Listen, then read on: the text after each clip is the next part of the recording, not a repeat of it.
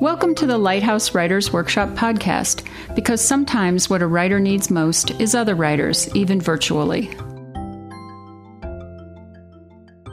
The participant readings are always a LitFest treat. 2015 was no different. Listen in on this third of 3 installations of the LitFest participants reading. A spectrum of work follows, showcasing the depth and variety of the Lighthouse community. When I finally Jello wrestle Barbara Walters,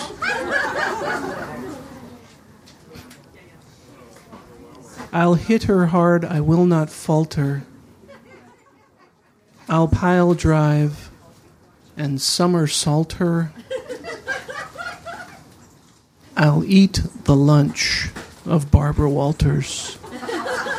Welcome, everybody. My name is J. Diego Fry. I'm gonna introduce our readers for you tonight. And we have a lot of them. We have 12. 12! That's a dozen, but not a baker's dozen. A dozen. And we're looking forward to getting started on that. We've got poets and fiction writers and nonfiction writers and possibly somebody who's writing something that I didn't mention. But we're going to start the evening with a little tribute to our friend Christy Bailey. I'm going to bring up Susanna Donato to introduce this and say what's going on. Thanks. Thank you, JD. We're just spontaneously, sort of spontaneously, doing a little tribute to our friend Christy Bailey. Many of you knew her. She's a long-time Lighthouser, very active member of our writing community here. Nobody cry because she was tough and hilarious, so let's keep that in mind. And she has been fighting a really, really ferocious version of cancer for a couple of years, and she was here at the LitFest opening party, made a huge effort to be here, so many of us were fortunate to spend some time with her and take very funny photos with her in the photo booth. And then a week later on Friday night, she actually passed away. And so her physical presence is gone. Her spirit is very much here. It's been kind of incredibly moving timing during LitFest while so many of us are together and able to remember her and able to be sad and happy together about her presence in all of our lives. She was working on a memoir called Panuelo Girl. If you don't remember her name, you might remember her with her headscarves that she always wore, color coordinated with her clothes and her beautiful personality. So another friend of hers named Anna March, who lives in California, and I are her literary advisors to her estate, which just basically means that we're writing friends of hers who are assigned to help try to find a home for some of her writing work in the coming months. And as many of you probably participated, there was a Facebook group called the Christy Bailey Fan Club that a friend of hers started when she was diagnosed with inflammatory breast cancer. And so on that page, a lot of people contributed, go Christy kind of stuff or more meaningful thoughts about her. And she also posted on there about her journey with cancer. And I remember at one point she said we were pulling the posts off in the hopes of, maybe we'll turn them into something someday. And she said she was lamenting that she hadn't written anything. I think on that page she was lamenting she hadn't written anything. And I said, well, I just pulled all those posts off. And in the last year, you've actually written 65,000 words. And she was sort of like, whoa. So we just wanted to take a few minutes tonight because so many of us were good friends with her, touched by her work. And Lisa Wagner Erickson, who's a friend and an active member of a group that Christy and Robin Ritchie Piz started, that's a writing group called Salon Denver. And Lisa's a member of that group, and she's going to come up and just share a few of Christy's posts on that Facebook fan club page before we get the reading started, so that she's here in spirit for a little while. Thank you.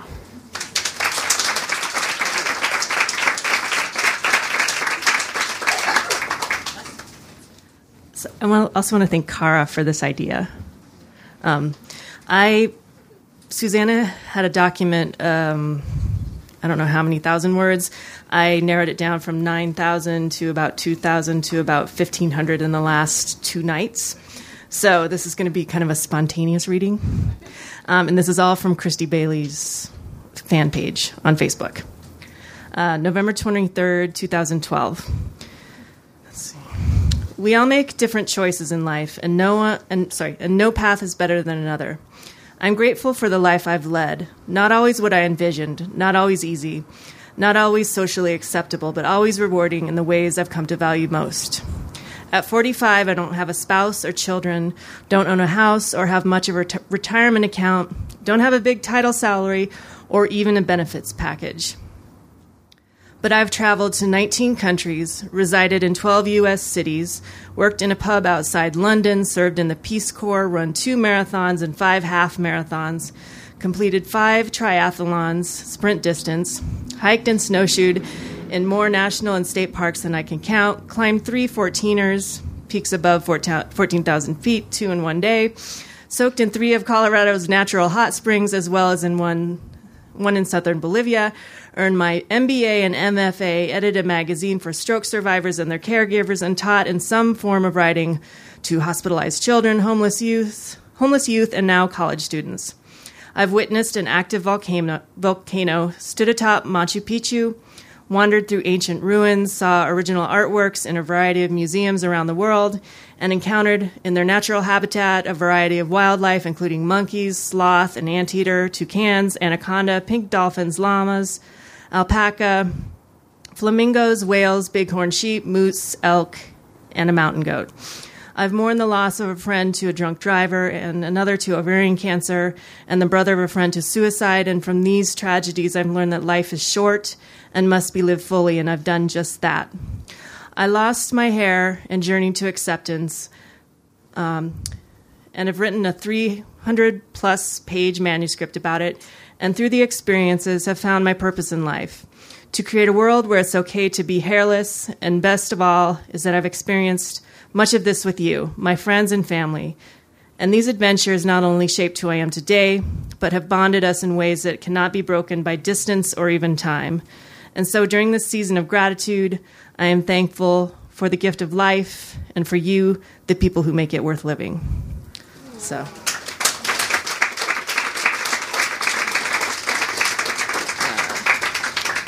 March 16th, 2013. Today I showered, and it was great.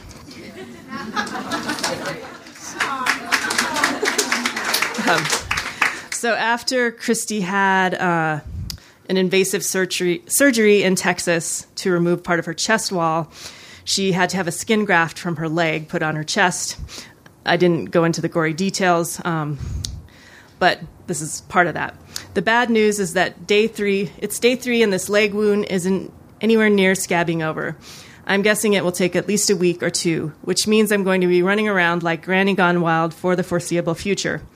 Picture an oversized zip-up terry cloth house dress with the left side hiked up to my hip and pinned in place with one of Mom's hair clips so the fabric doesn't brush against the wound. Not exactly as good as Leave It to Beaver, the house sort of look, unless you want to wind up in one of those People of Walmart slideshows on YouTube. On cold days, I pair the jerry-rigged house dress with thigh-high socks. The good news, I'm drain-free, which unfortunately doesn't feel as celebratory up against the bad news, but still, you've got to mark each milestone. December 1st, 2013. My resolutions for 2014 aren't going to be about health, because I can't control it. Not really. Instead, I vow to be kinder to myself, more forgiving, more open to gray areas, what lies on the spectrum between black and white, right and wrong, good and bad, success and failure. July 24th. I think this is 2014. But as I like to say, I've got 99 problems, but motivation's not one of them. March 24th, 2015. Remember the summer when all I could talk about was the Denver Heat reading, and then all I could talk about was how awesome it was? Well, earlier this month, Lisa Wagner Erickson and Susanna Donato came over and helped me compile the photos that my sister and Leah's friend took, and we made a collage of the event that is now hanging on my wall. And it is so cool. It makes me so happy. And I got this awesome reminder that in all my pain and suffering is worth it if I can still participate in events like this, even if I can still put together such a beautiful reminder. I say I've lived a good life before cancer, and I really did. But I've also found ways to live a good life with cancer, even as cancer continues to take from me. April 9th through 11th, 2015, you can see numerous pictures of Christy Bailey at the AWP conference, which she and her doctor made sure she went to. You can go on her fan page and see those. April 22nd, 2015. Dr. Bashy and I had a teary moment when we talked about how bad off I was at the end of February. We were considering hospice and saying goodbyes and getting the will in order pronto. And how well I'm doing now. Sure, I lose a day or two or a week to pain and have an incredible amount of drugs to take to keep me going, but damn, I feel good. For the rest of the time, and I wasn't sure I would feel good again. I feel so lucky to get this reprieve, so full of gratitude, so full of love, and so rich in general. Christy's cancer stopped responding to chemotherapy in May of this year.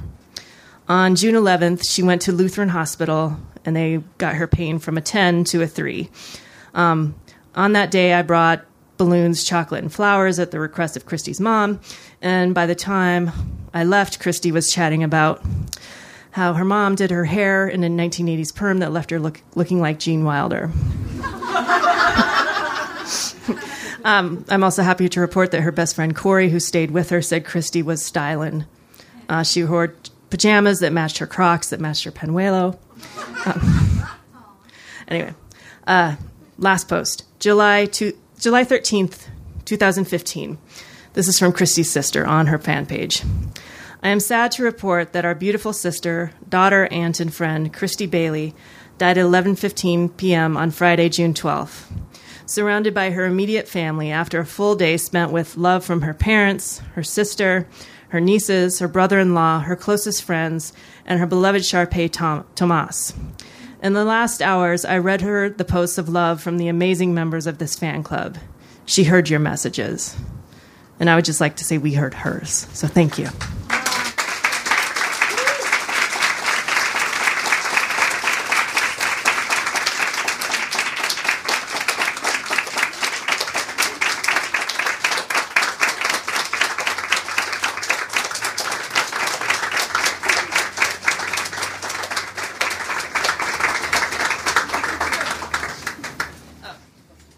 And one last thing, I think you can get Christy's personality from the posts I just read.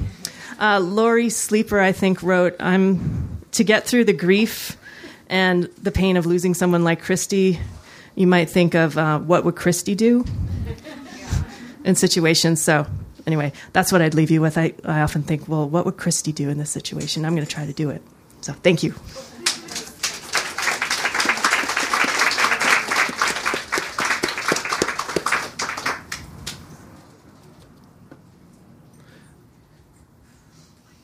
WWCD. CBD? Okay. WWCBD. That's a book by Shel Silverstein.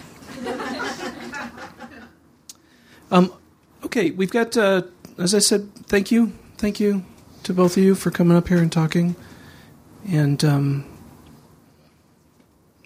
we have, and now we're going to move ahead with our reading tonight. We have 12 people to read tonight. We'll do 6 readers, and then we'll take a break and of about 5 to 7.5 minutes, and then we'll come back and do the other 6. And I would say that I was going to make my usual crack about how the last participant reading was so good you have a lot to live up to, but I have a feeling that the energy in this tent tonight is going to kind of blow everything else out of the way, so I'm not going to try that. Our first reader tonight, I believe, is going to be reading some poetry, which I'm excited about. Harriet Stratton. Harriet wants you to know that she is the age that she is, but she is a child of Lighthouse. Please welcome Harriet Stratton.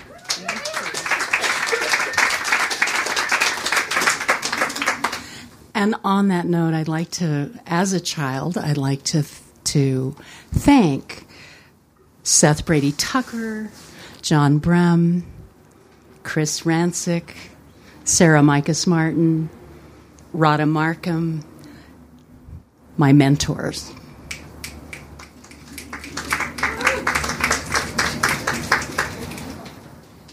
On the wing to Oaxaca.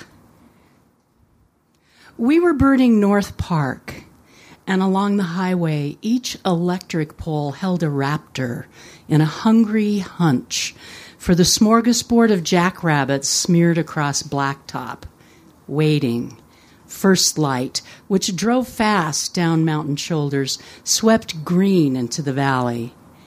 And it was right then that I said something profound, which rang with honesty, like a small, perfect bell. But I couldn't stop to jot down what I promised to remember, and truthfully I did, until we pulled over to study phalaropes whirling in the overflow, which launched an escape of ibis. And the perfect line rose too and dangled in the mist while the ibis circled, floated down like smoke jumpers, and found balance on one leg. But the fluff of truth kept flying.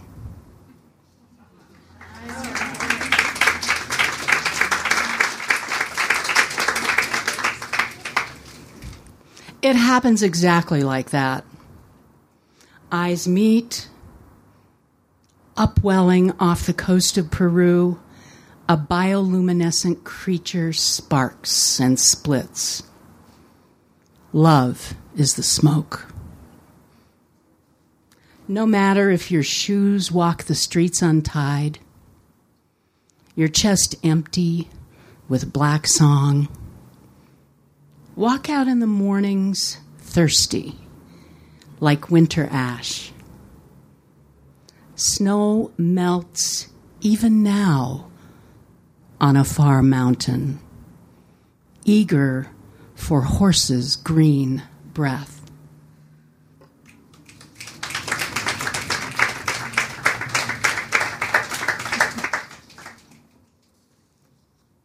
No backup.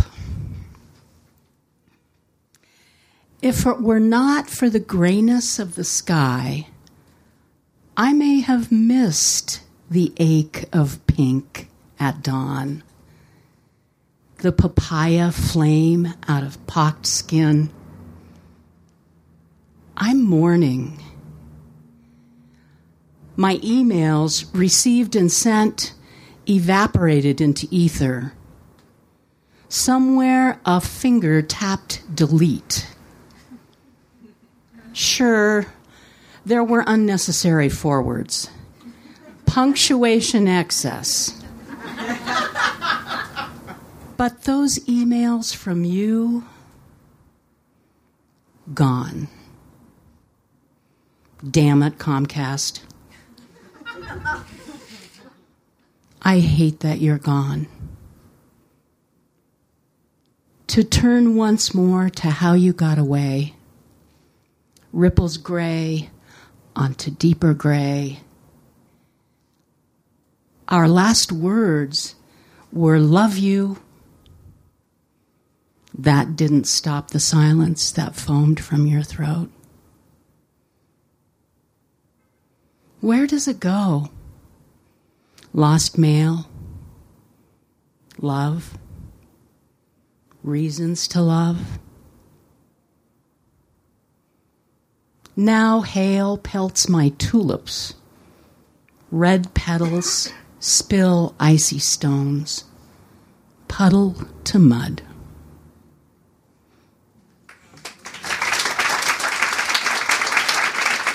Thank you.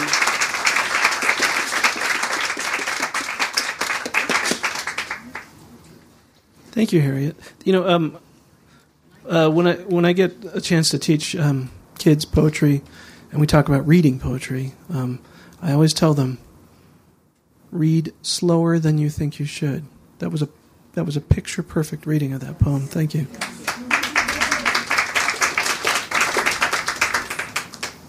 And it also made me think that probably every single person in this room could, with no prompting, write a poem titled "Damn It, Comcast."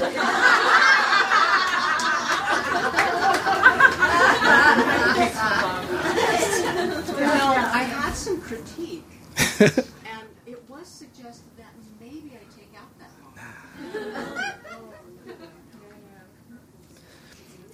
one. So up next, our next reader is Maura Weiler. Weiler, right? Maura Weiler. Maura is a trash artist and former film executive who helped develop the screenplays for such films as Speed, Twister, and Minority Report. These are all films I've seen.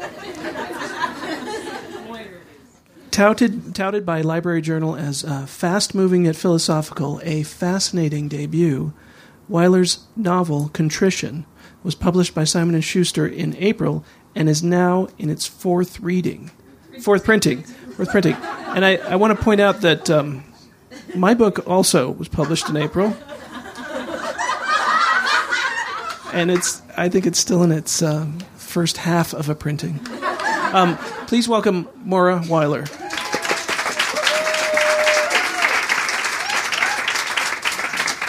I love the snapping. I've never seen it before. I'm all about it. It was a poetry thing. Oh, I feel so fancy now. Yes, please. Snapping only. Well, I apologize. Apparently I double dipped because I signed up for this before I knew that I was going to be invited to read yesterday. So Contrition's back there, and you should buy many dozens of copies.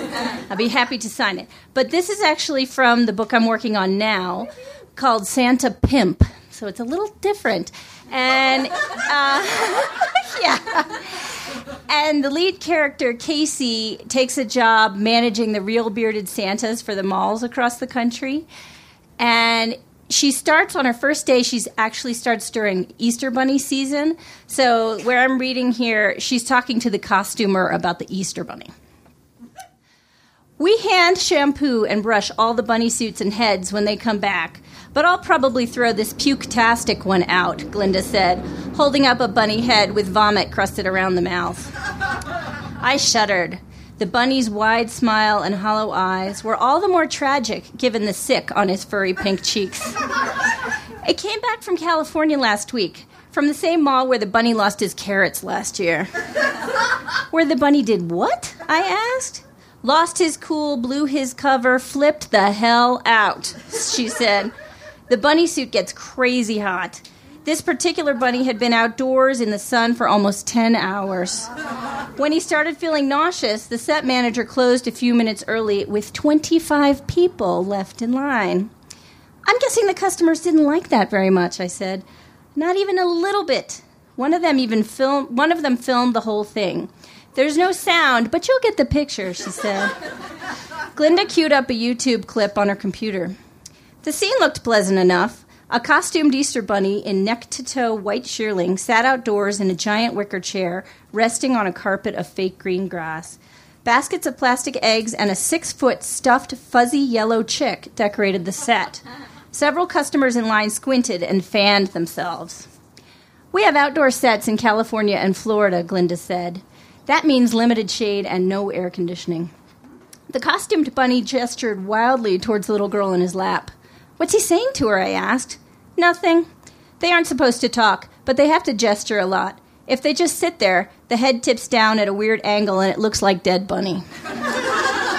Moving is good, I said.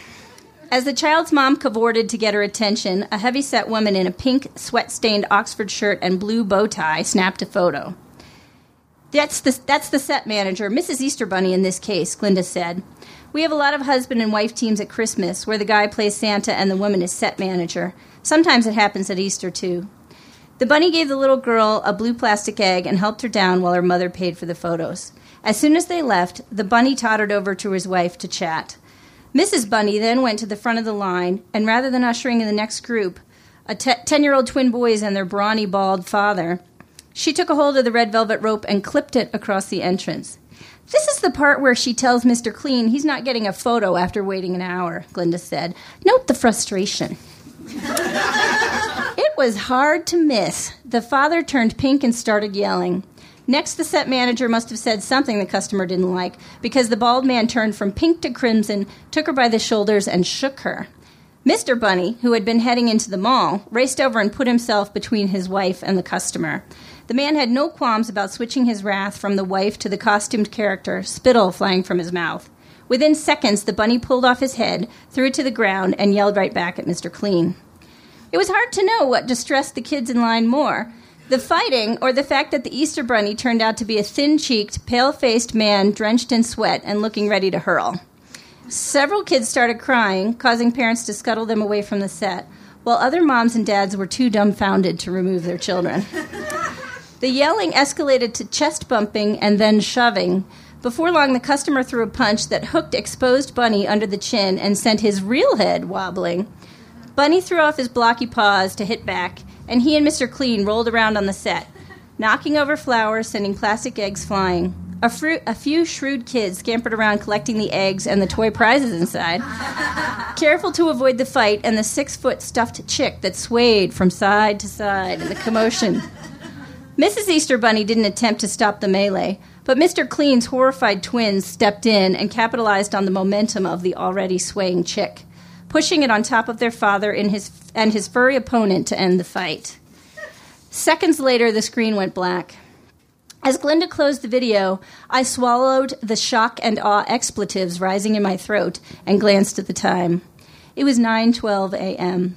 I'd been able to dismiss the red flags of Angie's obvious burnout, being told by the accounting ladies that I was in for it, and the nasty break room easily enough. But exactly 72 minutes into my first day, the bunny brawl made it official. Taking this job had been a ginormous mistake.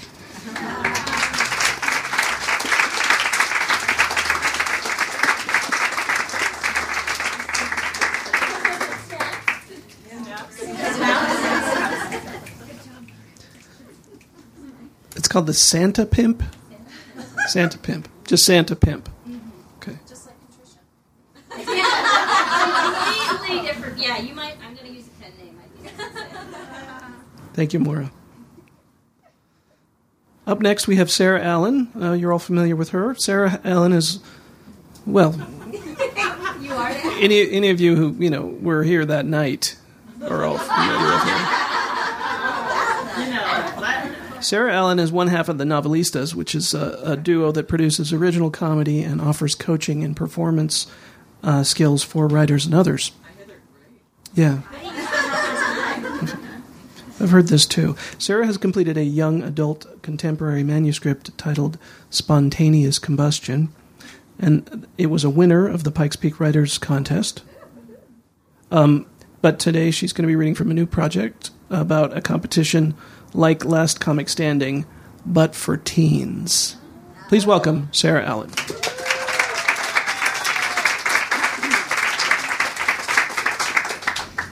Move it, dumbasses of the world. Shit. I'm so late. And on the biggest night of my life, of course. Lakeshore Drive traffic can suck it. Can I ever do anything right? Check that. I can, and I am. I might smell like soy and wasabi, and I'm surviving off 3 hours of sleep, but at least I look amazing. When I'm finally parked, I gather my giant bag of essentials. Makeup, hairspray, professional-grade curling iron, backup top in case I pit out of this one too soon, Red Bull, chocolate-covered peanuts, cinnamon bears, and joke journal. I speed walk across the Northwestern campus. Superstars don't run, and I am a superstar. The world just doesn't know it yet. Checking in for the contest, I feel my bra line is a little damp, the sweat rings under Lucy and Ethel already forming.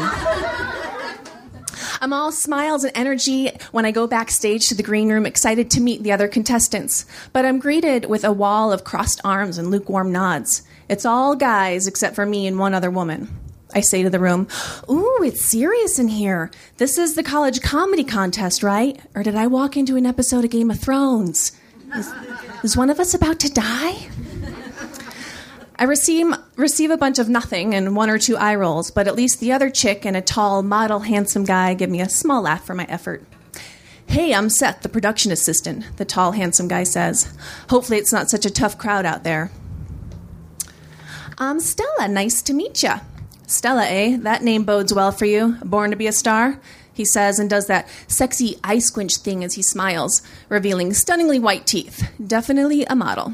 Is he flirting with me? I affect my best Southern debutante voice. "Wow, Mr. Seth, I do declare you are too kind." I wave a hand in front of my face as if the compliment has me in a tizzy, which it kind of does. He's so tall. "Well, Stella, you want to go first after the MC's opener?" "No, thank you so much for that offer." I flutter my eyelash extensions. Sorry, I said that wrong. The order was randomly selected and you're on first. Ready?" "Oh, I see. Then hell yes, first is the best," I say, giving some fist pumps to the sky, and then immediately hope this wasn't a mistake in the sweaty pit revealing department. I'm not so sweaty in everyday life, but I get the nervous performing sweats real bad. The MC finishes up his opening, and then I hear the glorious sound of my name being announced through the speakers. "Give it up for Stella Wilson!" I'm never more comfortable than when I'm on stage. I don't think about sweat rings. I don't think about what other people think of me. I don't think about working 4 jobs and never sleeping. I don't think about anything. I'm just alive, connecting to other humans, being my best self, driving the joy train. I'm nearing the end of my 5-minute set. Last summer, I was in New York City temping for high fashion magazines. I started at Glamour, and it was indeed very glamorous, and everyone who worked there was also glamorous. Like, in order to work at the magazine, you also had to be able to model in it, just in case. At Vogue, they made very important phone calls all day long, like the one I overheard about a photo of one of the models. "Hillary, we can't use it. Her nipple is huge. Click." Poor models and their unruly areolas. Before I get to the third magazine, a guy near the front of the auditorium says loudly, "Get off the stage, you fat lesbo!" I'm shocked. My heart starts beating wildly. I've never been heckled before, and lesbo? Dude, at least keep your insults from this decade. The words start coming out of my mouth without me thinking, my voice light and sweet in the microphone. "Thank you so much for saying I look like a lesbo. You're really a class act. I actually just moved to Chicago to pursue my greatest goal, which is to become a lesbian. You must understand, sir, seeing as you're trying so hard to fulfill your own dream of being a giant dick. But only having the teeniest one." The audience is on my side. They're laughing, and I feel charged up by the high of veering off my set to shut this douchebag down. I figure it's best to end my set there, and I say, "Thank you so much. Enjoy the rest of your show," and speed walk off stage, feeling like I just did an adrenaline keg stand.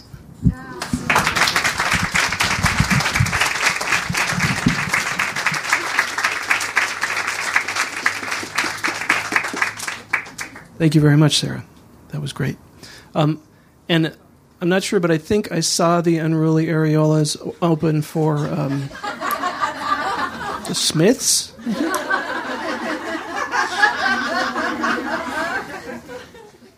Our next reader is Susan Knudten, and she's got the pronunciation right there. Knudten. Susan Knudten is a commercial actor and voiceover artist, and as the co-founder of Denver's long-running Impulse Theater, which is impressive as hell, she's appeared in more than 2,000 improv shows and has taught hundreds of workshops. She is the other half of the Novelistas, with Sarah, who just read. It says it right here in her bio, with Sarah, who just read. Tonight she'll be reading from Flunda. a novel she's been working on as a member of the book project here at Lighthouse. Please welcome Susan Knudten.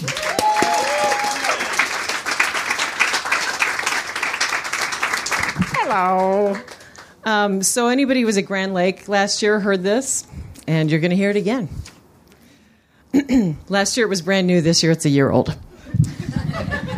And I'm going to go for the mic, too, just because it's more comfortable. All right, so what you need to know is my heroine's name, or the protagonist's name, is Annalisa, but she goes by Anne. She is the daughter of 2 Danish immigrants, one of whom, her mother is named Bertie, and her father, who is now deceased, is named Olaf, and her husband's name is Dan. And I think that's probably all you need to know. After Olaf, her father, finished high school, he moved to Copenhagen to attend the university there. Henrik had helped him get a job in the city during the summer before school started, which suited Olaf just fine. He was young and ready to have some fun. He sublet a furnished flat near the city center and moved his few belongings. On the second day, he met Bertie. I had the flat next door to him. He came out his door as I was unlocking mine, and we saw each other. Our eyes met, and without saying a word, he followed me into my flat, shut the door, and we began to make love up against the wall. What? Did she say they just started banging each other before they even said hello? No, Mom, no. Mom, really, that is TMI. Well, it is the truth. Yours father's was very sensual man's with a beautiful penis. He had a very thick, straight pink shaft. We could not help ourselves. Our sexual power was immense. Anne thought she was going to go her whole life without knowing what her papa's penis looked like. Anne was wrong.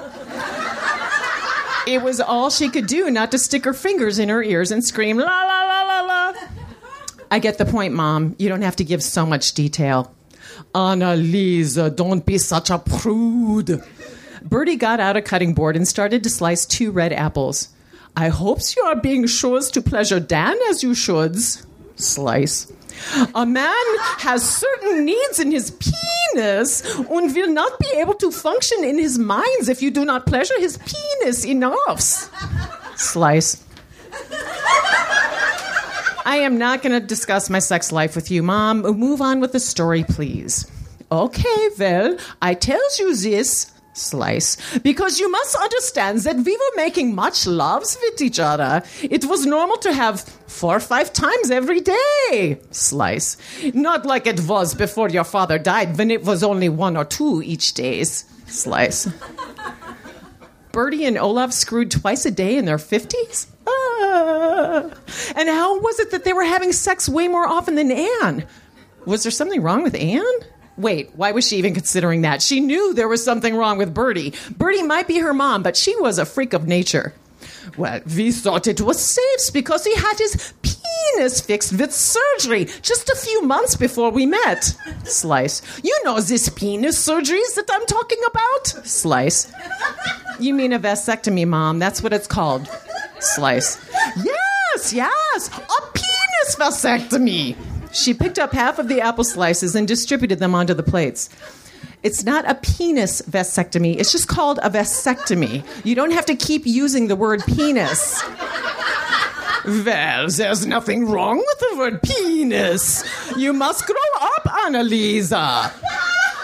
The rest of the apple slices went on the plates. Whatever, just go on, please. Bertie sat on the stool next to Anne. Well, after 1 month, I start to feel sick in my stomach. So I go to doctor and they tell me I have baby. I could not believe it. I ask your father, why I have baby if you have the penis vasectomies? He could not explain, but he knows the baby is his because there's not enough time in the days for me to have another penis inside my vagina. Okay, so the only reason I'm here is because of a botched vasectomy? Well, what is botched vasectomy? Is that different from penis vasectomy? No, Mom, it's the same thing. Anne got up and walked around the counter toward the sink. It just means it didn't work right. It means the vasectomy didn't work because whatever they snipped inside him grew back together and you made a baby. Because he put his penis inside your vagina. Anne picked up the cutting board and slid the fruit detritus into the disposal. Yes, that is right, my love. Bertie, who had completely missed the sarcasm in Anne's tone, was satisfied that she had finally been understood.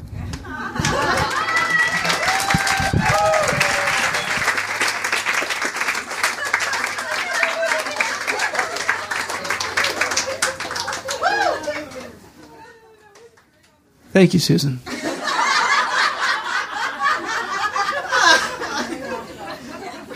WWCBD. Yeah, amen.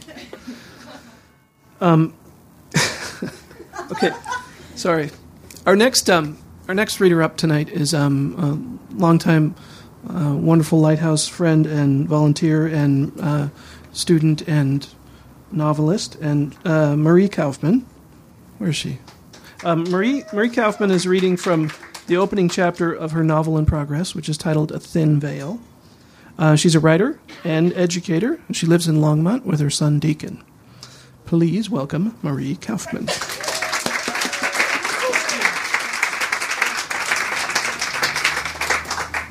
Hi. Chapter 1, Iowa Burns. She'd hope he'd wake. She wanted his eyes to open so that he'd see her through the blaze, see her seeing him. She wanted him to know what was happening to him and that it was her making it happen. But he just lay there burning, passed out drunk, his skin liquefying. Still, she enjoyed the look of those orange flames and goddamn that smell. It wasn't kerosene, just about the sweetest scent she had ever come across. She was even a bit proud of herself for not spilling one drop when she hauled the cannon from the shed. Her hands hadn't once shaken, all on account of her doing the breathing exercises Mama had taught her. Walking back from the yard, she'd focused on the weight of the can in her hand.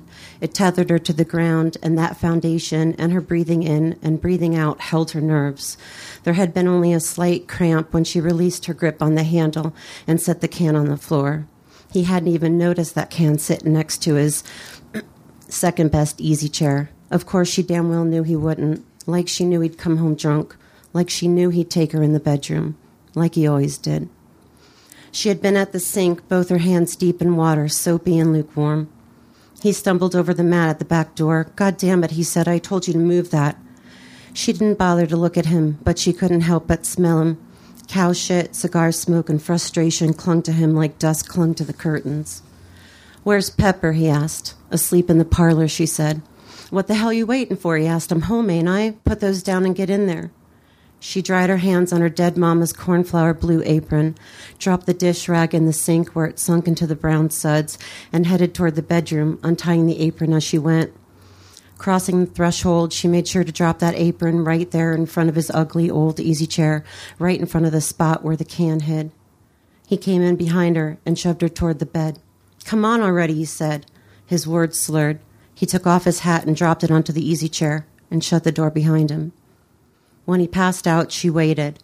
There was no clock to let her know what time it was, but she sensed the night changing. The sounds outside the window shifted. The wind stilled.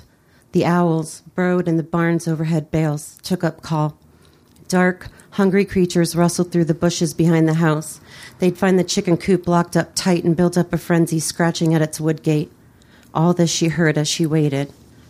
First she jabbed him with her toe. Nothing. Then she pinched the slack skin below his elbow. Nothing. She got up real slow. What luck that he had come home angry. Any hesitation she might have felt erased by his thrust and his squeeze and his goddamn filthy fingernails. She rolled and let his arm fall to the bed. She waited. Nothing. She shuffled her bare feet across the crowing floorboards, stopped at the can, listened. Nothing but his low, gritty breathing. She unscrewed the already loosened cap. It squeaked a bit, so she waited again. Nothing. She bent down and grabbed the apron with her free hand and turned toward him. He hadn't moved a bit. She shuffled back, her hands steady. At the bedside, standing just over him, she poured a solid stream from the can directly onto him. He was still. She poured some more. From the apron's pocket, she took out the matchbook. No longer worried one bit about the splatter on the floor, she rolled the apron and drenched the tip of it with what remained in the can. Then she'd struck a match and touched it to the material of her mama's apron. When the flames spread out and caught that shit-brown chair in their caress, she was satisfied. She walked out of the room, careful to close the door behind her. She headed down the hall to Pepper, fast. Wake up, Pepper, she said as she leaned down beside the girl and shook the bare arm hanging from the sofa. We gotta go. Go away, Celeste, Pepper said. Her voice came muted, thick, through a heavy and matted clump of unwashed blonde hair. Get up and get dressed, she said. She pushed off her haunches, slapped the girl on the thigh. We gotta go right now. The house is burning. Pepper sat upright, the scallop lace straps of her nightgown falling from her thin shoulders.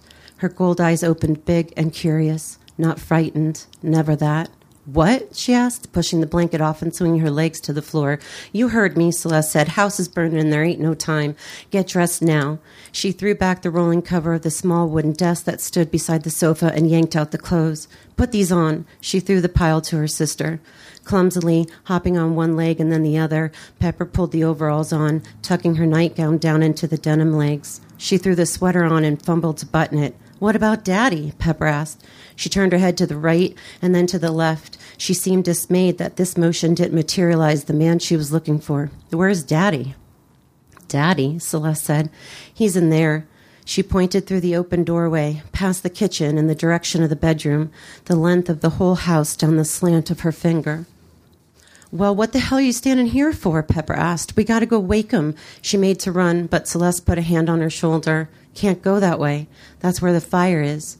Besides, there ain't no need. Celeste shook her head as if that closed the discussion. She threw a pair of boots at her sister. What do you mean there ain't no need? Pepper asked. Get a bucket of water or something.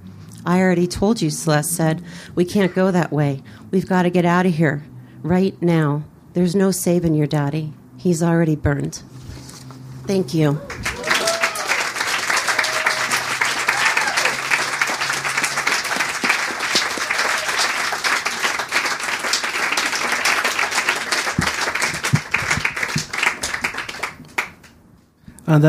That's from the novel called A Thin Veil. Thank you, Marie. We'll do one more reader, and then as soon as she's done, we'll take a little break.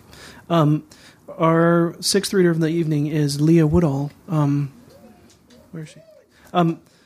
Leah is a recent transplant from Denver to Houston, from Denver to Houston, and she's, as you might imagine, thrilled to be back for Litfest. Thrilled to be back for Litfest. Houston has not been too hospitable. What with 3 ER visits for her husband, a dead computer, there was smoke involved, and the week before heading here, her car was ruined in the Houston floodwaters. Leah writes memoir and personal essays, so Houston is earning space on her page, and her husband has expressed concern that she's not getting on the plane come Saturday. Please welcome Leah Woodall.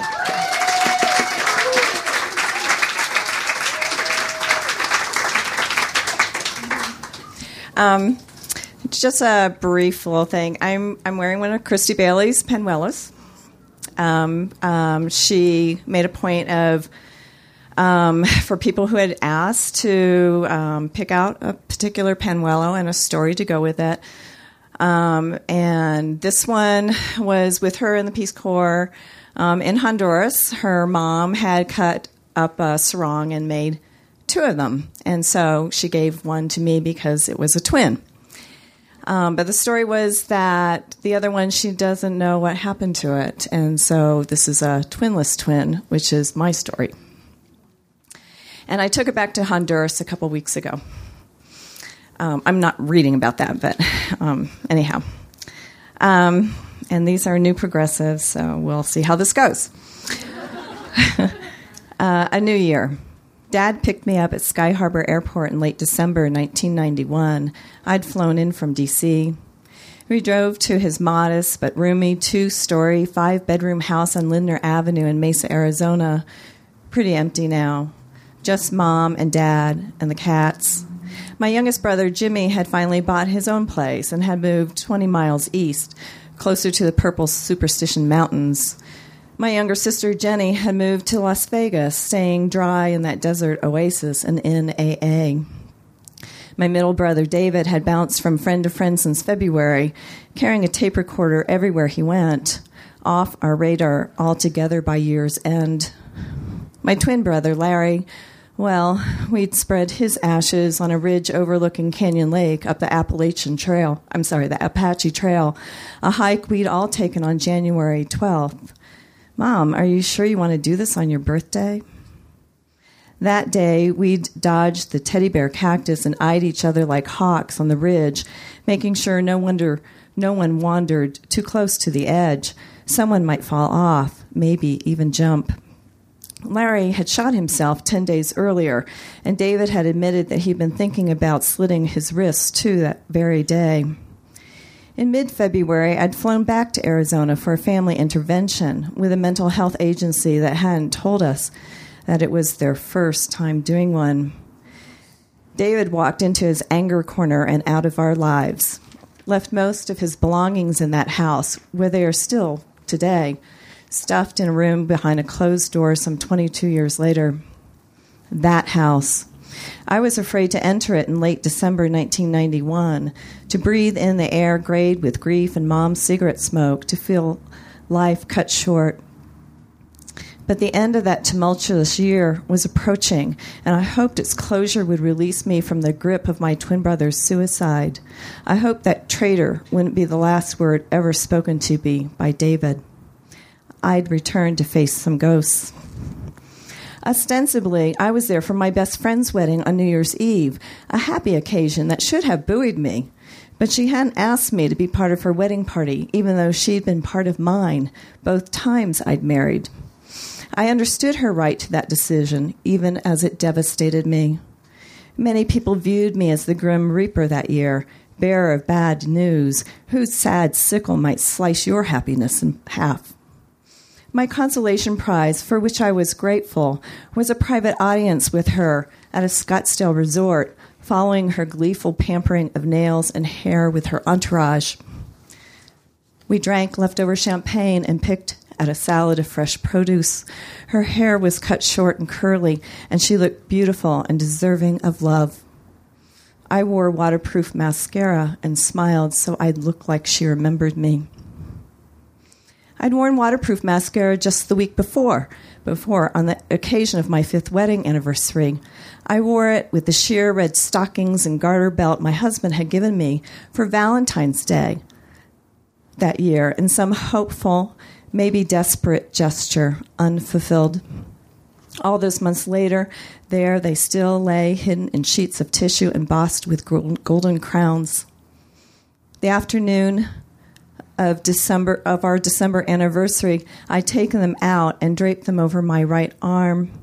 Their silkiness stabbed me. All the pain of my separation from my twin had lodged itself in my right arm, which Larry yanked and twisted from some other world, insisting that I follow or lose it altogether. And so much of that year I'd wanted to follow.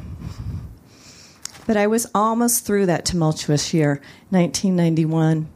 I took my red designer suit out of the closet and held the stockings up behind it, letting the formed feet dangle into my red shoes.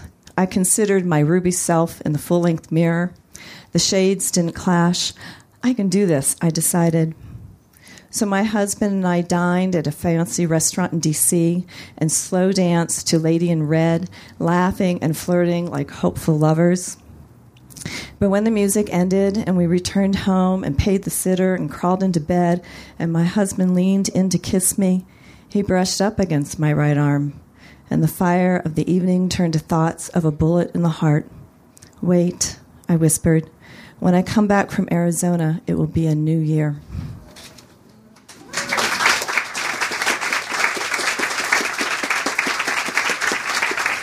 Thank you, Leah. Thanks very much. This is a poem titled, I should say, I wrote a book of poetry called The Year the Eggs Cracked, and it's came out in April, and it's available in the back shelf. It's not quite in its 4th printing yet. And this poem is called What I Want the Aliens to Do. The next time the space aliens land in our town, I hope that they kidnap Dave T. from the bank. He's been such an asshole to me all around. So the next time the space aliens land in our town, if they could abduct him, yank his pants down, and if not outright probe him, at least a good spank. The next time those space aliens land in our town, I hope they kidnap my boss Dave from the bank. Thanks. We got 6 more to go. Can we hear an amen? Our first reader of the second half of our reading tonight is Kelly Thompson. Woo-hoo. Woo.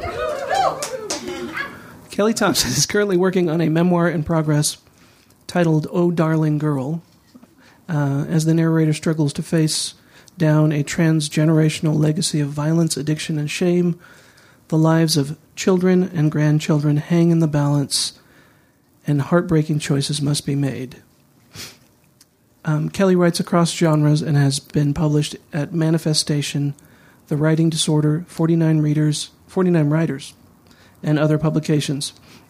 Kelly will not be reading from her memoir tonight. She's going to read 4 poems for us instead. Please welcome Kelly Thompson.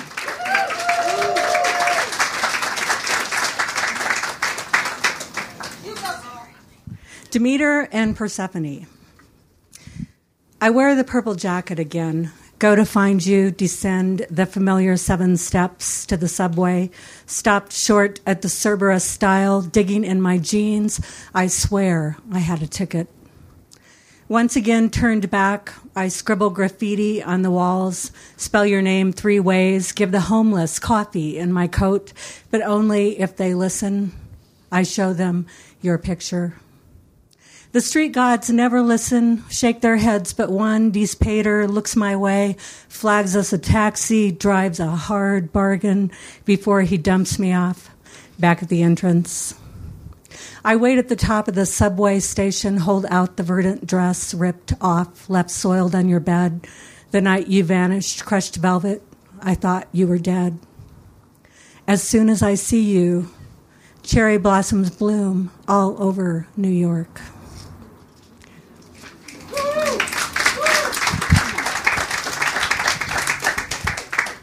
This is weird because these are reading glasses, and okay, let me try this. Okay. So you guys are all blurry? Okay. We feel it too.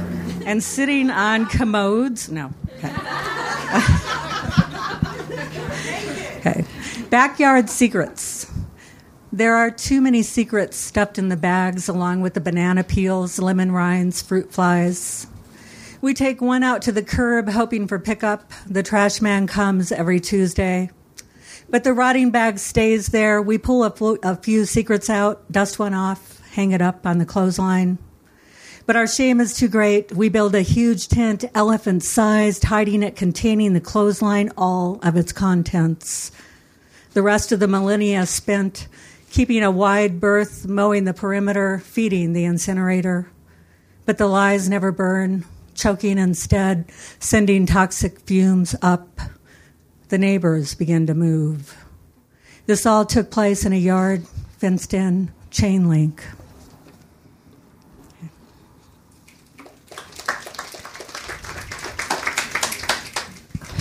Pass the peas. The first punch.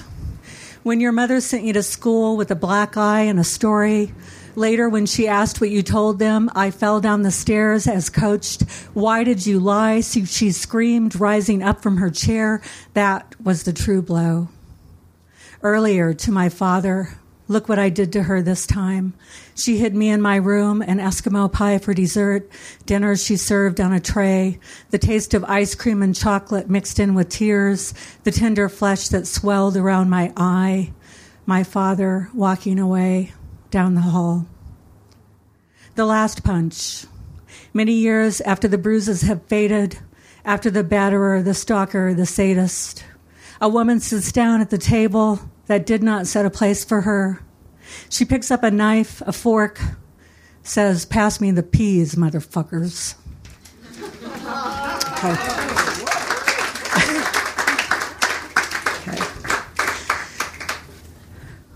This one is Shape of a Song and was generated in Richard Froud's hybrid class. Who stole it from me, Father? Fear of the water is inborn in some. Your great-grandmother was a witch. You're just like her. Her power lay in the words she controlled. She had a pack of wolves, a swarm of bees, a murder of crows. Father said she read his fortune in tea leaves, but when she looked into Jean's cup, she turned, refused to tell. She wanted a pair of silver shoes. It's a gift, she told him. You'd have to sell your soul to the devil. But even she was afraid of the dark. The witch's daughter told the great-granddaughter how it would be. She sang her into the shape of a song. She lived so long that a little girl could outwit her. Father would not spill the water, though the creek ran high. The wicked witch of the West was destroyed by water. The place we would step into the current will not come again. But first, she starved the cowardly lion. In the wagon, they carried their most prized possessions, a guitar and a fiddle. The witch's daughter rode shoeless. The witch foretold that men would land on the moon. She saw the writing on the wall. She named their firstborn, but they declined the gift. They preferred a new rhythm. In time and space, they gave their children something blotted, blank, something human, where before a melting witch lay steaming on the floor. Father, said the daughter, I still carry her bequest. The remnants of fires lay banked around them. You were born without a soul, he said. Consequent bastard, he said. The silver shoes I have thrown in the ocean. Okay.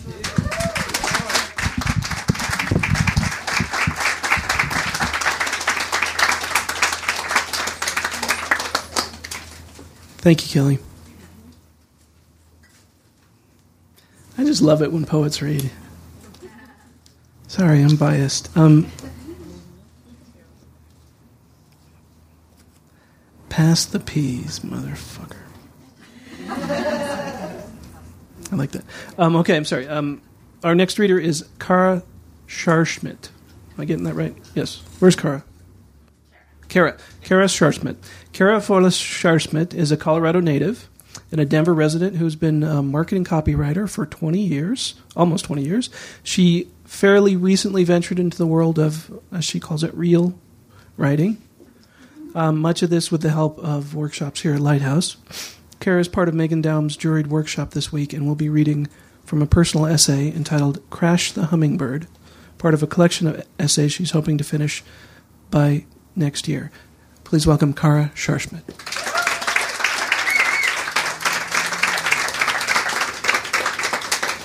Thank you. I had the choice during the break to either go to the bathroom or have another glass of wine, and I chose the latter. So I'm not sure how that's going to turn out. You guys can tell me. Okay.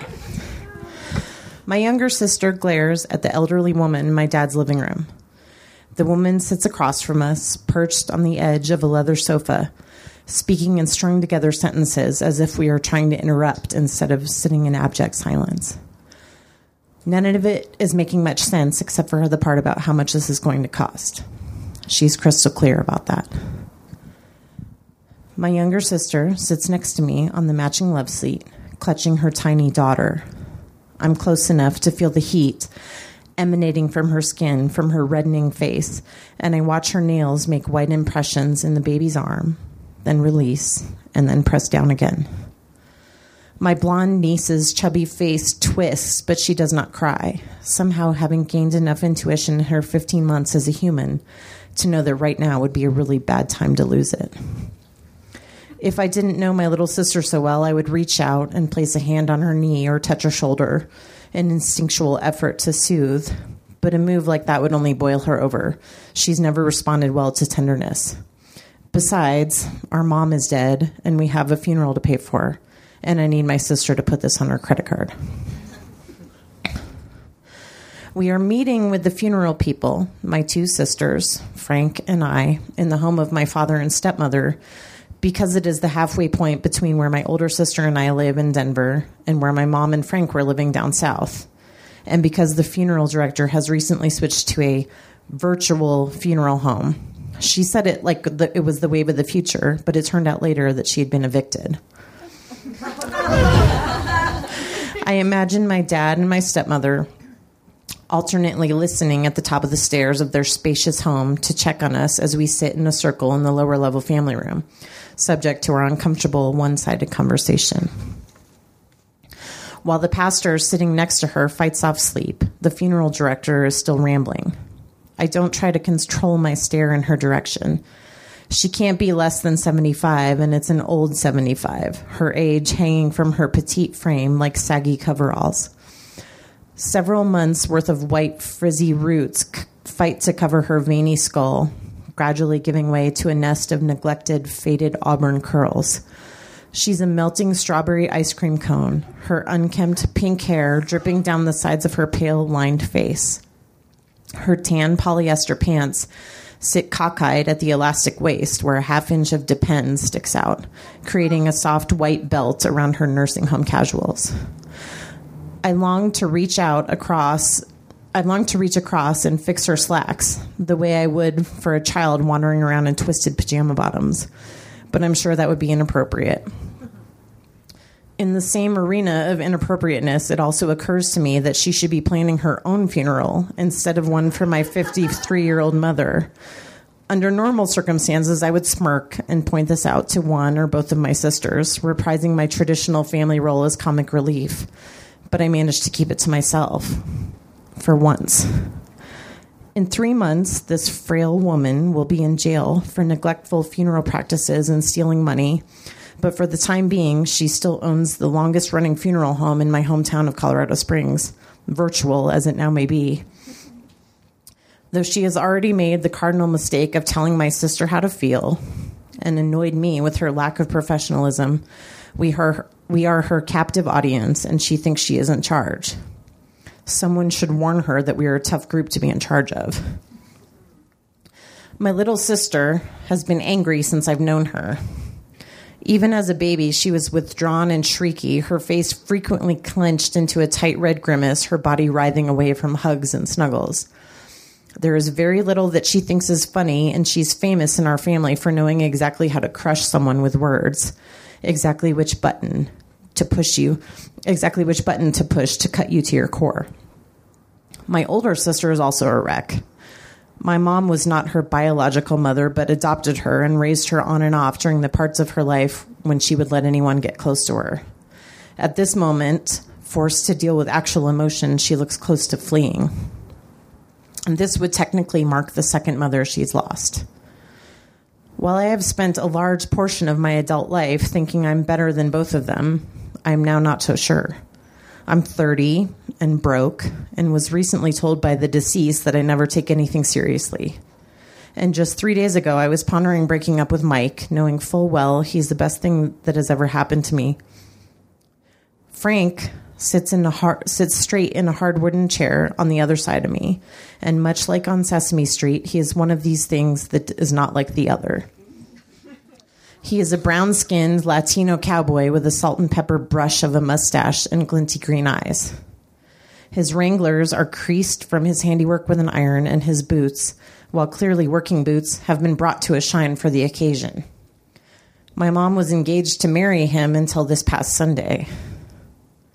He was the one who was there when everything went down, the one who heard it all happen from his perch on a stool at the town bar, the one who, with the help of a bunch of other drunk cowboys, crawled down into the ditch and rolled an upside-down Hyundai SUV off of my mother's chest. On Sunday, the day before Labor Day, the last day I was someone's spitting image.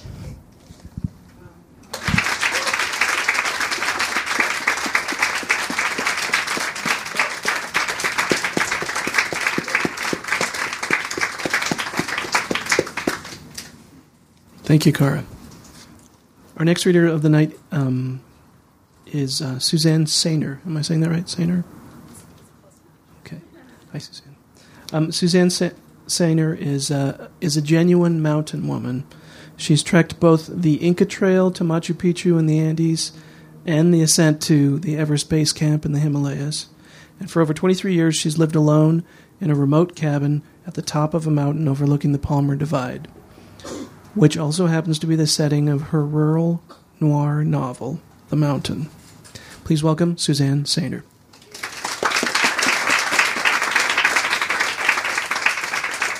Thank you. And 23 years ago, when I moved to the mountain, there was a group, a self-styled vigilante group called the Mountain Posse, and they took bets how long I'd last. And this is the truth. And I'm proud to say that I've outlasted and I've outlived all of them. But there was a time when the Mountain Posse did rule, and this is when the book is set, which is also during the notorious October 24th blizzard of 97. Some of you might have survived through that. I was alone on the mountain at the time. But this is a fictionalized version of the mountain in the past 23 years.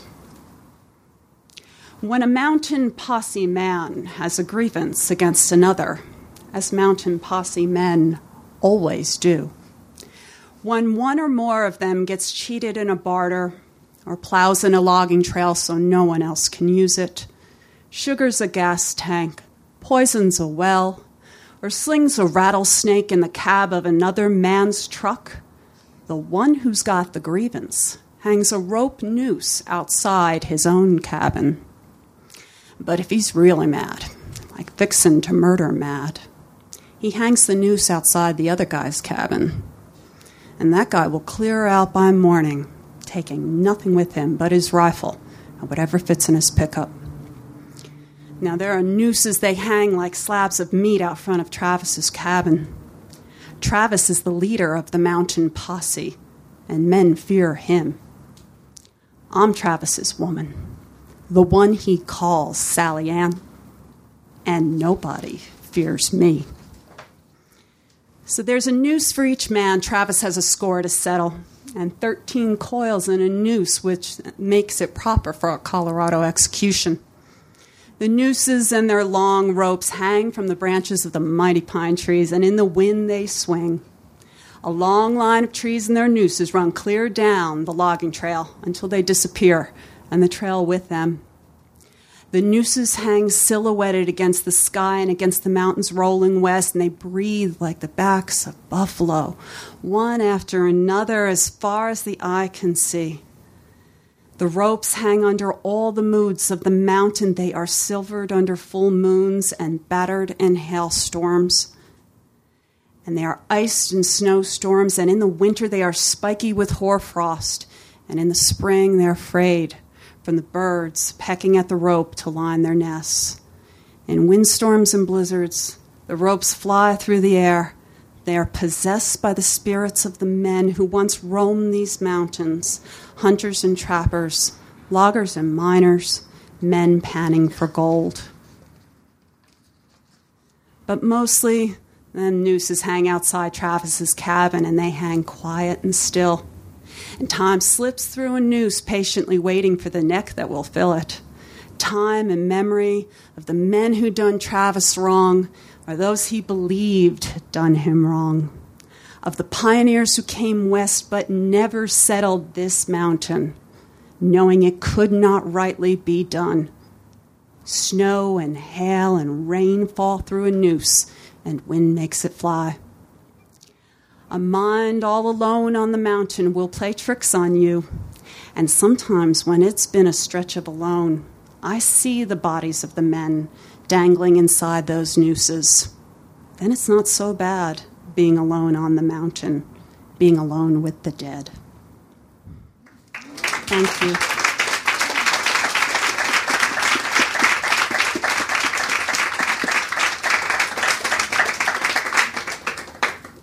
That was gorgeous. Thank you.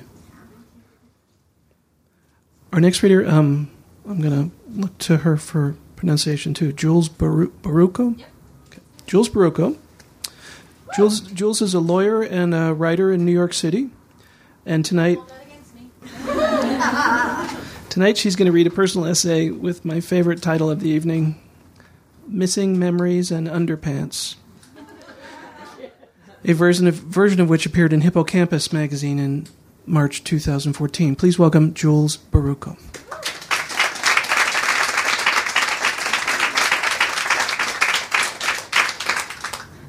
Remember that time I peed my pants on stage? I asked from my mom's Barcalounger during a recent trip home. I looked from my dad to my sister, expecting a smile, a chuckle, a quick reminiscence about my precocious childhood in chickpea-sized bladder. Instead, blank stares. My dad didn't remember. My sister didn't believe me. It was not the fun family moment I had hoped for. The incident in question allegedly happened 30 years earlier when I, a 4-year-old dynamo, made my stage debut. My acting career would be short-lived. My singing voice would soon resemble a birthing cat, shattering my dreams of winning Star Search and releasing my solo album, Cool Jewel. One might say I peaked at 4. But it all seemed so promising on a June day in 1982 when my mom piled my big sister Katie and me into our sky blue Buick. We drove 1 mile to Main Street for the Sound of Music tryouts. Katie hoped to land the role of Marta Von Trapp. I only planned to play the role of Perpetual Tagalong, always 2 steps behind her, usually in a slightly smaller identical outfit. I didn't plan to audition, too. But soon I was reciting lines with the directors. I have a sore finger, I repeated in my best stage voice, my brown eyes wide below a curtain of chestnut bangs. They cast me as Gretel, Marta's little sister, but my real sister would not share my stage. She was passed over and instead joined the props crew while I stole her coveted fame. After 8 rigorous weeks, showtime arrived, and I was ready. I had a perfect French braid. I had adorable costumes. I had a few big lines memorized. I also had to go to the bathroom. Bad. In the show, the Von Trapp children stand in a lineup, arms at their sides, eyes straight ahead when the captain blows his whistle. During one of those lineups, I realized I had to go. But I didn't sneak off the stage to find a bathroom. That thought never occurred to me. I had a part to play, and I would stand there with my faux siblings no matter what my insides told me. I would suffer for my art. So I did what any serious 4-year-old actress would do. I tried to hold it. Literally. With my hands.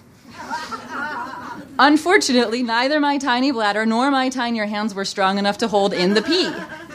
Out it came down my pristine white tights for all the town to see. A few memories of what followed remain undeniably clear. First, a janitor mopped up the stage. And later, my mother yelled through the dressing room without an ounce of shame, "Has anyone seen Julie's underpants?" I can't imagine who would have wanted them, but apparently they were missing. So should have been my dignity. Luckily, the trauma that could have resulted did not. At 4 years old, I possessed unshakable confidence. A bit too much, in fact. When old ladies congratulated me after a show, I didn't flash a sweet smile or curtsy in my big Von Trapp dress. Instead, I flexed my noodly biceps and yelled, "I've got power!" As childhood progressed, I lost my enormous confidence. But that summer, as the 4-year-old star of the small-town play, I could not be deterred. Not even with a yellow puddle pooling beneath my patent leather Mary Janes. As I sat in my dad's family room 3 decades later, debating these facts with my older and wiser sister, I pulled out the powder blue playbill from 1982 and leafed through the headshots. How could they forget such a memorable event, I wondered. I peed myself, under the spotlights, in front of the whole damn town. Didn't I? Or could my sister be right? Is it possible that it didn't happen? She attended each show, the hardworking crew member, handing out props and costumes just off stage right. My infamous "I've got power" pronouncement left such an impression that Kate reenacted it in her speech at my wedding.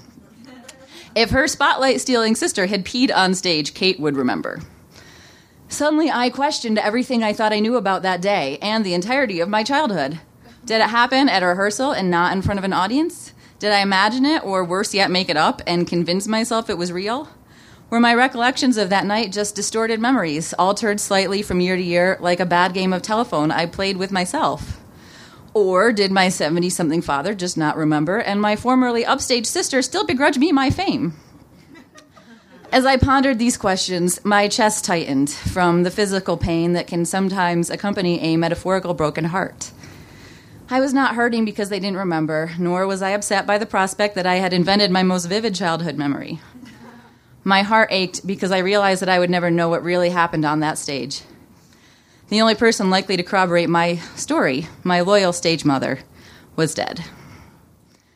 The hardest part of losing someone is often not the obvious. The empty place at my dad's dinner table on Thanksgiving, the anniversary of the day she died in August, her birthdays that pass without a new candle. It's those unexpected moments that steal my breath. Each time I realize that a piece of history was lost with her, a buried treasure for which there no longer exists a key. It's never knowing whether I peed my pants on stage because I was committed to my art. It's never knowing whether a loving mother called out for the safe return of her small child's wet underpants. It's knowing life will be filled with questions without answers because she's gone. Thank you.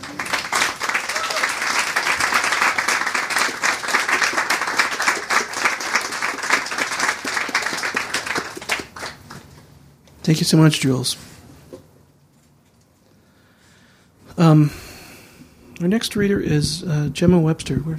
Gemma Webster was born and raised in Colorado, and she's gearing up for her second year in the book project.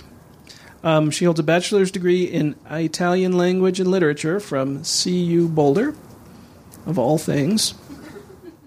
Please give a warm welcome to... Please give a warm welcome to Gemma Webster and her mom.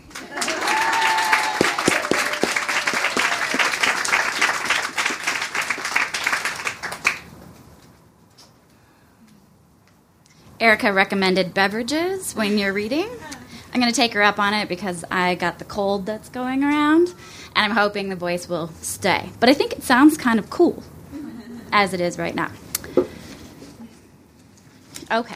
To some of you, this might sound familiar, but hopefully not super familiar because it's been edited like 1 or 70 times. This is the opening of my novel, Taken Away, and it will be different the next time I read it. Once upon a time, not that long ago, a wooden girl was kidnapped. She was asleep when they came. There were 2 of them. They padded through her dark room, seeing their way by the light of the digital clock, each step animal soft and quick. Outside, wind-whipped snow pelted the window. The soft steppers whispered together as they opened and closed her dresser drawers. Still, the girl did not try to run. The wooden girl was not afraid. Adrenaline no longer flooded her brain. She waited instead to see what they wanted, confident she could give it. This is a puppet's greatest talent. "Wake up," said a woman's voice that rumbled slightly in her throat. The other turned on the overhead light. Visible now were a man and a woman wearing matching uniforms. Navy blue bomber jackets with a golden shield hiding each heart. "Are you cops?" "Your father hired us to come take you away." He pointed to the woman. "This is Warren. I am Mr. Fox." Mr. Fox had auburn hair with a blaze of blonde that ran from the top of his head down through his eyebrow and beard. He looked at the wooden girl before him, examining her face, chest, hips, and feet. The wooden girl did her own inspection.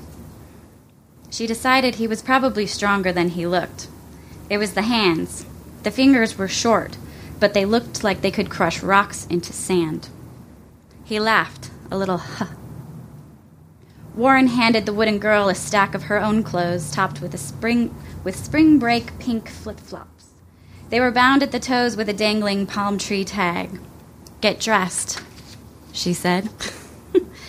Mr. Fox left the room. Warren watched while the girl struggled into clothes beneath blankets. "These won't stay on my feet," she said. The girl's right foot looked almost normal, except there was a large gap where her second toe should be. "Guess you'll be moving nice and slow, then." Warren clasped handcuffs around her wrist and pushed the girl toward the door where Mr. Fox waited. Are we going to do this the easy way? Mr. Fox stretched his fingers and closed them into fists. His knuckles cracked, or the hard way. A gold ring on his pinky winked in the light. She knew he wanted her to kick and scream so that he could do whatever required his ready hands. Out of habit, the wooden girl complied. She kicked him in the shins and ran toward her father's door. "Daddy," she said. The wooden girl tripped as the sandal moved sideways under her foot. Warren grabbed her arm to keep her from falling. "That just won't do," Warren said. The light beneath Father's door was broken by the pacing shadows of his feet. Mr. Fox grabbed the wooden girl and hoisted her over his shoulder. Her bones clanked and jostled like unruly kindling as she was carried out the front door. Mr. Fox plunked her into the back seat of the car. He belted her in, her hands still cuffed behind her. Warren came out of the house carrying 2 prescription bottles. The pills rattled as she walked, the sound a careless rolling of dice. "You're a tough one, aren't you?" said Warren. "Most of the girls we swipe are blubbering by now." "Is that what you want?" she asked. "There is something lovely about a girl in tears," said Mr. Fox. "Especially a tough one."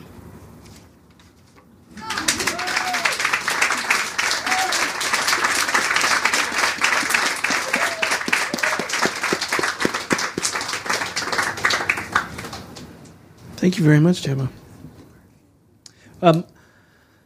We're going to get sent out into the evening with one more poet tonight. So Gemma was the penultimate?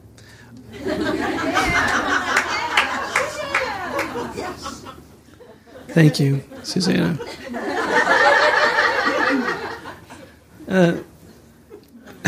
After that penultimate reading, we'll be sent out tonight with one last reading from an exquisite lighthouse poet.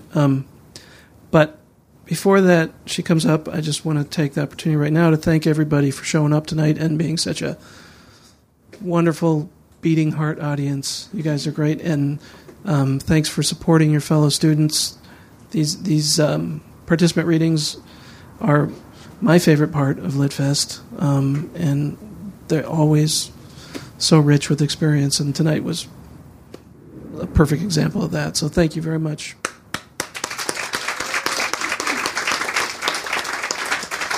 And thanks to all of you who read tonight also.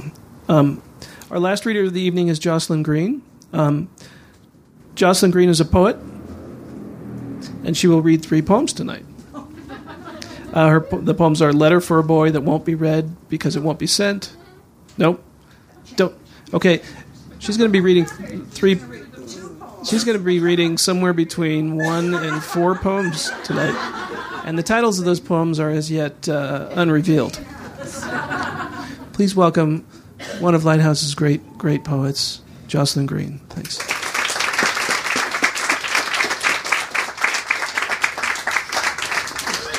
Too generous.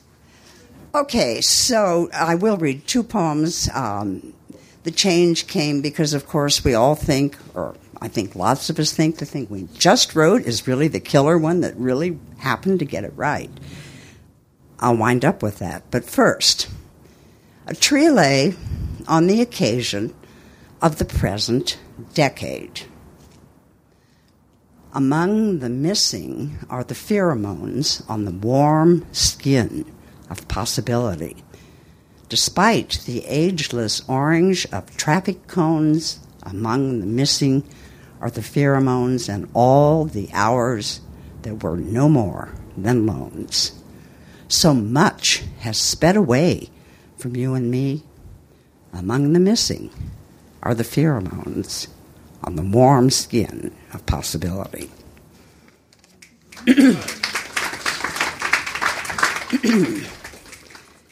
And to send you out, we wait to hear. The milling stills, late at the lounge, electric air, downdraft of ozone. Drums, she's here. Intensity Velocity, she's saying, chasing them down the street, racing down alleys, shouting out words, drawing in crowds with the lines she is stringing on fierce, fast beats. By subway, by pothole, in hail and rain, vein by needled vein. Go deeper, she's saying. No, you can be noble. Capacious, courageous. She raps about love, about tree bark and benches and meaning and fate, seeking, finding, binding wounds in words. She feels so much inside, sees so much outside herself, holds it close, though it's sandpaper rough, to the touch no rougher.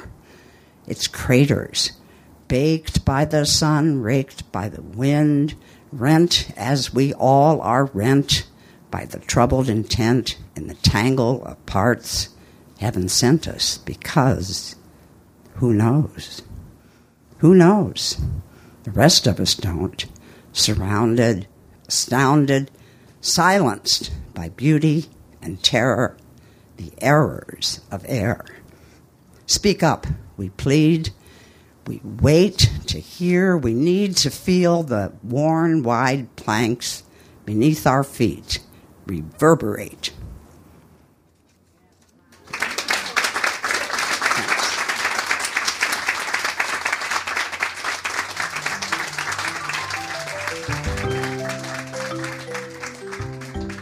Lighthouse would like to thank the following generous donors that make events like this possible: the Scientific, Cultural, and Facilities District, the National Endowment for the Arts and Artworks, Colorado Creative Industries, Denver Arts and Venues, and many others. For more information about Lighthouse Writers Workshop, please go to lighthousewriters.org.